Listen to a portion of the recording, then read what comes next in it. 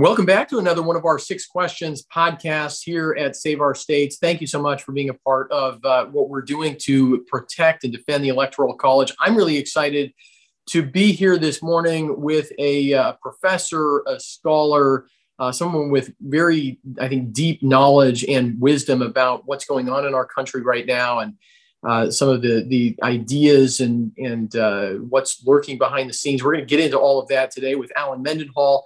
He is the Associate Dean and the Grady Rosier Professor in the Sorrell College of Business at Troy University. He's also a scholar with the Ludwig von Mises Institute, a policy advisor to the Heartland Institute, and the author of Shouting Softly, Lines on Law, Literature, and Culture. Alan, good morning. Good morning, Trent. Thanks for having me on. Yeah, really glad to talk with you here. And let's just start with the book. Shouting Softly is a great title, but what's that about? Well, it's actually a collection of different essays and reviews I had written. And when I submitted it to the publisher, St. Augustine's Press, the editor said, "We like this, but your title, Collected Works of Alan Mendenhall, isn't going to work because you're not famous. And so you can't publish collected works. So what we'd like you to do is find a title and then synthesize all these pieces. And it seems as though you're writing on three topics: law, literature, and culture. So why don't you take all the essays and reviews about law, synthesize them into one piece and make them one section. Take all the essays about culture and do the same thing with culture, and so on." And I followed the advice. It took me a lot longer to do that than I anticipated. And so the book came in a year late, but they still generously ran it. And it's, it's sort of a fun collection of miscellany, we'll say. So my next question, building off of that, law and culture and literature, and you're a student of politics and public policy, obviously, and literature, which is a kind of art. What's the connection between those two things? Because I think oftentimes people don't believe that there is a connection. So make the argument. I mean, why does it make sense to be a scholar of both law and literature? Well, it doesn't always make sense, but there are connections insofar as both fields are very textual.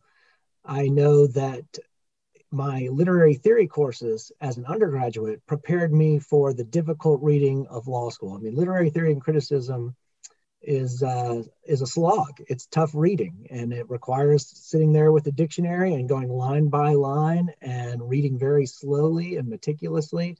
And that's what you have to do when you read cases. Cases are not easy to read. You have to look for standard of review. You have to look for where the case is set, which court you're in, what the issues are, what the rule is, what the analysis is, what the conclusion is. And that requires intensive reading. And so both fields require an immersion in text. They require close reading. They require skill with interpretation. And so both fields are essentially doing literary theory and criticism, although one does it with imaginative literature as the subject and the other does it with legal cases as the subject. But at any rate, you are still interpreting text, you are participating in hermeneutics, you are analyzing the meanings of words and looking at syntax and structure. And so you are dealing with language in both fields. So in that sense, they actually are not just separate fields, but they're really the same fields. You're doing the same sorts of activities, but with different subject texts. I love that. And I hope that some of our younger viewers and listeners take away from that being, taking their literary studies seriously, or you mentioned hermeneutics, I think people who have a background in Bible study, which I think for a lot of people outside of academia is kind of the last vestige of taking texts seriously, are such better lawyers, such better law students. And I think I had exactly the same experience that you just described when I went to law school. I felt like, studying literature, studying the Bible, studying poetry. All of those things contributed to understanding the law better. I keep going off of our questions, but this to me is just really interesting. So I'm going to call an audible here. And on question 3, do you think, so in literature today, we see a lot of people going to these works and doing one of two things: either saying, we don't like this, so we're going to throw it out, we're going to reject it, we're not going to study it, or saying we have to reinterpret this through some modern or postmodern lens. And so we can't just read literature. We have to have a lesbian reading of Shakespeare or a feminist reading of, whatever. And then I think you see the same thing in the law, where people say, well, we've got these laws, but a lot of them are old. And so we should either throw them out because the people who wrote them were bad or just different, or people who say, well, for it to be a living constitution, we have to reimagine it through some strange new lens. What connection do you see between all of those things, Alan? Gosh, I had about 100 ideas just race through my mind as you were talking, so I almost don't know where to start. But there was a trend in literary studies toward professionalizing the discipline. There was a sense that what people were doing in English departments was too enjoyable. They were taking pleasure in reading for fun and reading novels and plays and poetry for art's sake. And literary theory and criticism took a distinctively political turn where people were trying to make it relevant to the real world. And that meant that literature became secondary to the practicality of literary criticism, and that literary criticism was politicized, highly politicized. And so you would get a lot of things, like you'd get Marxist readings of Shakespeare. Shakespeare's been appropriated by everybody for every purpose, because that's one of the beautiful things about Shakespeare, is because Shakespeare does speak to basically every feature of the human condition. He can be appropriated and read in different ways. I think the people who do that think they're mastering Shakespeare, and they don't understand that Shakespeare is mastering them. But that's right. They're basically using Shakespeare to make whatever political arguments they want to make for that activist purpose. And it's great that Shakespeare has that versatility, that you can do that, but it also makes your readings of Shakespeare pretty weak. As for the law, I have a lot of thoughts on this. It used to be, in order to validate your legal position, and I'm speaking historically, like across the centuries, you had to look back to a textual network. I mean, if you look at our founders and how they were justifying their cause, they were looking back to, the Petition of Rights, the English Bill of Rights, Magna Carta, the Charter of the Forest, all sorts of historical antecedents, in order to say what we are doing now is not a radical project.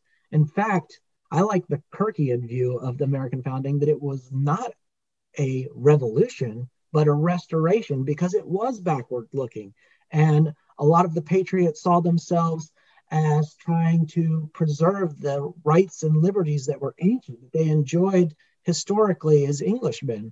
And so they were trying to restore the government in the colonies to something that was enjoyed for centuries. Of course, you look at Magna Carta, you look at the ideas of natural law and common law that emerged out of the British experience.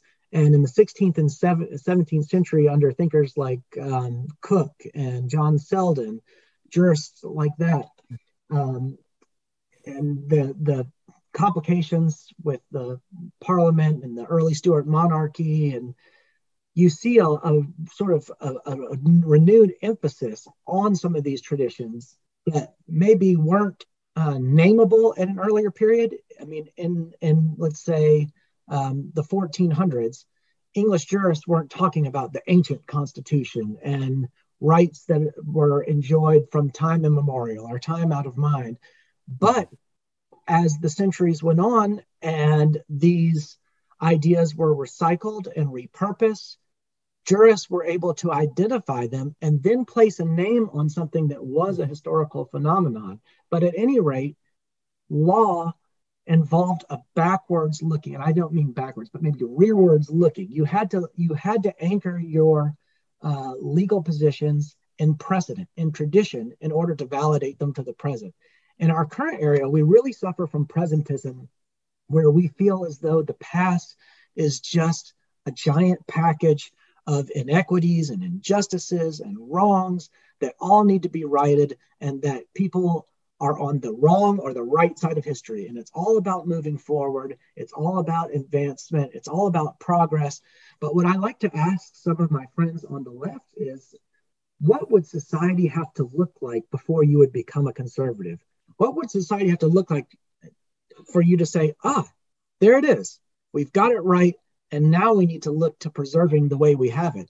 Because if your motivating principle is change in itself, then you never attain anything. You just constantly move toward an unknown end.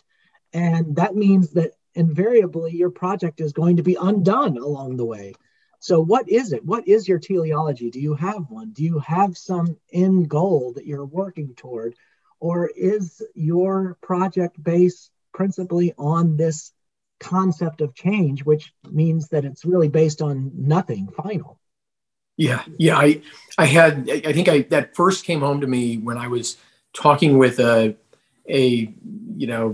liberal leftist in Seattle after an interview or debate or something like that. And we were talking about some change in election law that the left was demanding. And I asked him why. I gave him my reasons, and I asked him why. I asked him for his reasons.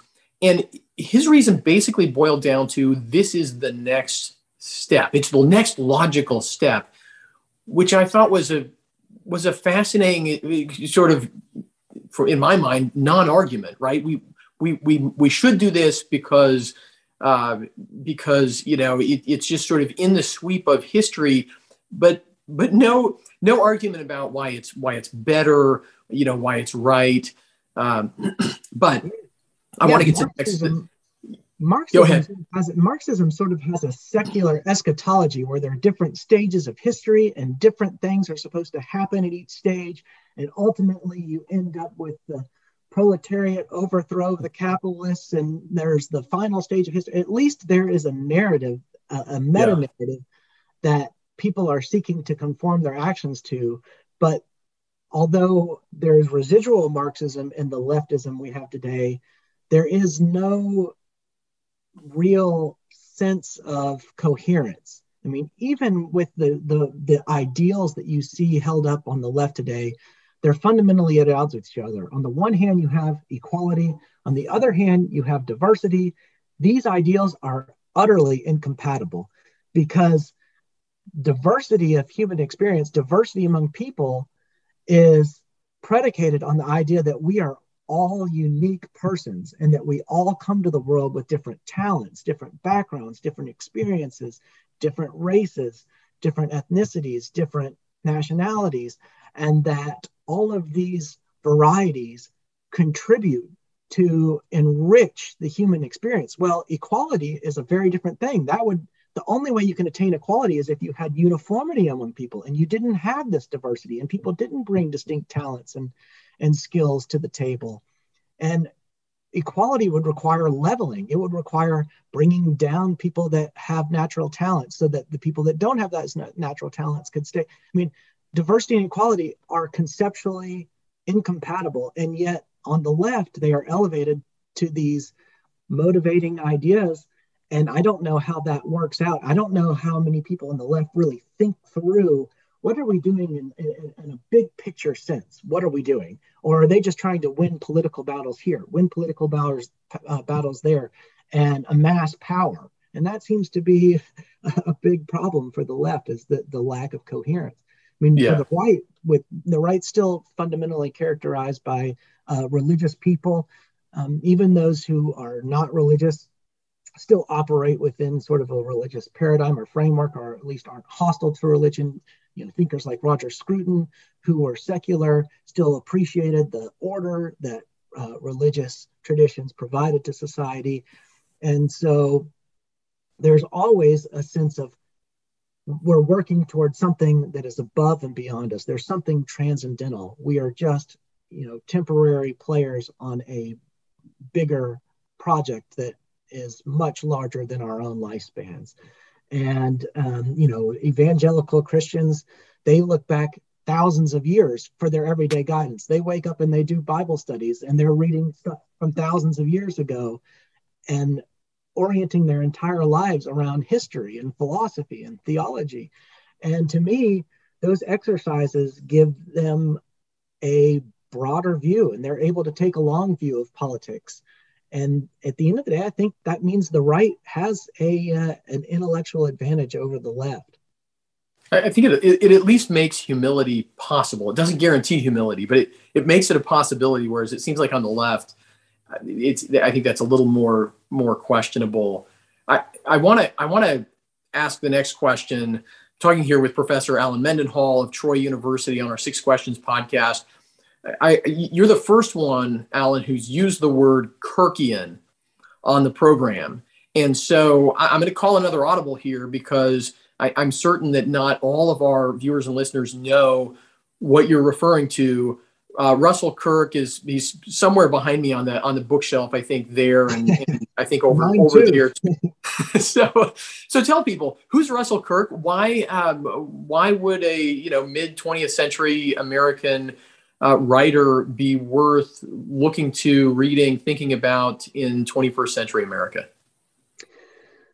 Well, Russell Kirk, I would say, is the father of modern American conservatism. And I hesitate to say that because conservatism in itself is something that looks back a long way. And, The Conservative Mind was Russell Kirk's sort of first big book. It was a bestseller, and it profiled several figures of conservatism by Kirk's interpretation. And it started with Burke and ended with Santayana in the first version, but in the second version, it ended with T.S. Eliot. And Kirk had different canons of conservatism. I wish I could just restate them all here. They're different iterations of it. Sometimes they're 6, sometimes they're 10.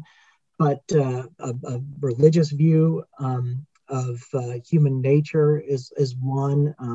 Prudence, decentralized government, many different canons. And I think Kirk's important because precisely of the word you used moments ago, humility. There was a big to-do about Hayek and Kirk, and Hayek writing an essay, Why I'm Not a Conservative, and Kirk taking issue with this essay. But when you read Kirk and you read Hayek side by side, you realize that they have in common a couple things, and maybe their differences aren't so insurmountable. One is humility. They both have this emphasis on humility, on the fallibility of the human mind, the limitations of the human faculties, and frankly, and to phrase it in religious terms, which Hayek wouldn't have used, but maybe the sinful state of the human condition. And the second would be an emphasis on what Kirk would call tradition, and Hayek didn't like that word, but Hayek would use the term custom. And the way Hayek uses the term custom sounds a lot like the way Kirk uses the term tradition, so they may not have been that far apart. But I think that Kirk is very important because right now, I do think I just praised the right as having a sort of an intellectual upper hand against the left, but that's not what you see on TV. That's not what you see too often among the Republican Party candidates. We're in a very telegenic area, a commercialized political area where people are sort of appealing to the lowest common denominator. We're trying to convert the masses, and everybody's trying to appeal to the masses and get as many voters as possible, which means people are making intellectual sacrifices, people are making intellectual compromises, and just trying for mass appeal. Well, Kirk really shows you that the conservative tradition is a very high-minded intellectual tradition. It enjoys a distinguished career in the West. And it is not all about just jockeying for votes or owning the libs, so to speak. It has a very long and storied history, and we are sort of imperfectly carrying it out in our present moment, but it will continue, and it will be a long-standing tradition that will go on long after we're gone from this world. Alan, I'm going to stay on this horse because this conversation for me is so much fun. We're talking about all kinds of things that I think are both interesting and important. And so I want to ask you a question about Hayek and Kirk and the Declaration of Independence that I think is very relevant to Americans today who are trying to figure out what does it mean to be a conservative? Is it okay to be a conservative? I know that I think this has changed a little bit, but it seemed like 10 years ago, if you met a young person on the political right, they would very quickly say, oh, I'm not a conservative. I'm a classical liberal. I'm a libertarian. I'm a Republican, but I'm not a conservative. They were sort of buying into that Hayek argument, whether they knew it or not. I think the difference, so I want you to respond to this. I think the difference is the Declaration of Independence and perhaps the Constitution as well. To be a conservative in Europe, it seems to me to have always had overtones of class and of just sort of looking to the past as sort of the best thing that we have, whatever is there. It should, the default should be toward preserving past institutions, which I think that American conservatives would largely, but not entirely agree with. But as American conservatives, we look to the Declaration and the Constitution to fix things, which is why we can, American conservatives can be such radicals, because we can want to overturn a lot about the present order in order to get back to the principles of the Declaration and the government of the Constitution. I mean, do you think that captures a little bit of that conflict between Hayek and Kirk and why they could be, sort of saying opposite things on the surface, but, Hayek is really responding to a European kind of conservative view, whereas Kirk is an American? Yeah, I mean, this is a very complicated topic. I mean, Kirk was responding to Lionel Trilling, who sort of suggested that America had no conservative tradition, that America was fundamentally liberal and had been liberal in the classical sense. And, Kirk is showing that, and if you look at Roots in American Order, is a different book that shows the different influences, the cities of, Athens, Rome, Jerusalem, London, and Philadelphia, each standing in the place for some sort of tradition, and each of those traditions is different, right? The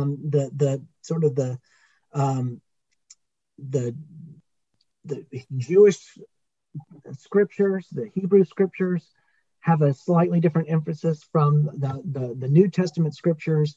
The Lockean liberalism that influenced people like Jefferson is much different from the Athenian rationalism that also influenced the founders. And the Roman classicalism is very different from that model. So we are, inheritors of many, many different themes throughout history. And I think that's part of what makes it so complicated to use these categories of conservative and liberal. And you're right that class was always a fundamental feature of European conservatism, and there was a sense of aristocracy and a sense that tied into monarchy, and so we didn't have that in the United States. And someone like Jefferson, who was very alive to the reality that he was writing against a lot of that European tradition. I mean, I love Jefferson. Jefferson is a Southerner. He's a lawyer. He studied law under George Wythe. He was the author of the Declaration of Independence, the principal author of it, at least. He drafted Virginia legislation. He's a state legislator for religious freedom. He was president. He was vice president under Adams. He was our first Secretary of State. He was this agrarian cosmopolitan who was an Enlightenment thinker in the Newtonian and Baconian and Lockean tradition. He liked wine. He liked horticulture. He spoke many languages. He studied classical literature and politics. He founded UVA. He was a champion of natural law. He was a bibliomaniac. I love Jefferson. If I had to choose a favorite founder, that's who it would be. And I think it's because he's such a symbol of knowledge and learning. And he does wed some of these different traditions, sort of the conservative and the liberal. He is a classical liberal.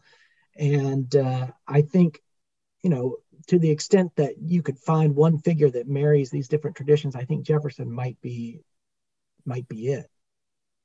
Well, I'm talking with Alan Mendenhall, professor at Troy University, and the author of Shouting Softly, Lines on Law, Literature, and Culture. And Alan, our sixth question is always the same, and you just anticipated it perfectly. So I'm going to give you an opportunity to, if you want to say anything more about Jefferson. The sixth question is always, who is your favorite founding father and why? I think you just delivered a wonderful description of the importance of Jefferson.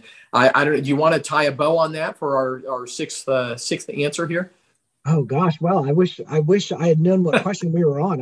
I was frankly wondering. I thought I don't even know what question we're on, but well, I'll just say that Jefferson has had a bad rap in recent years, and I think that very serious scholars who want to sit down and study Jefferson will find much to appreciate.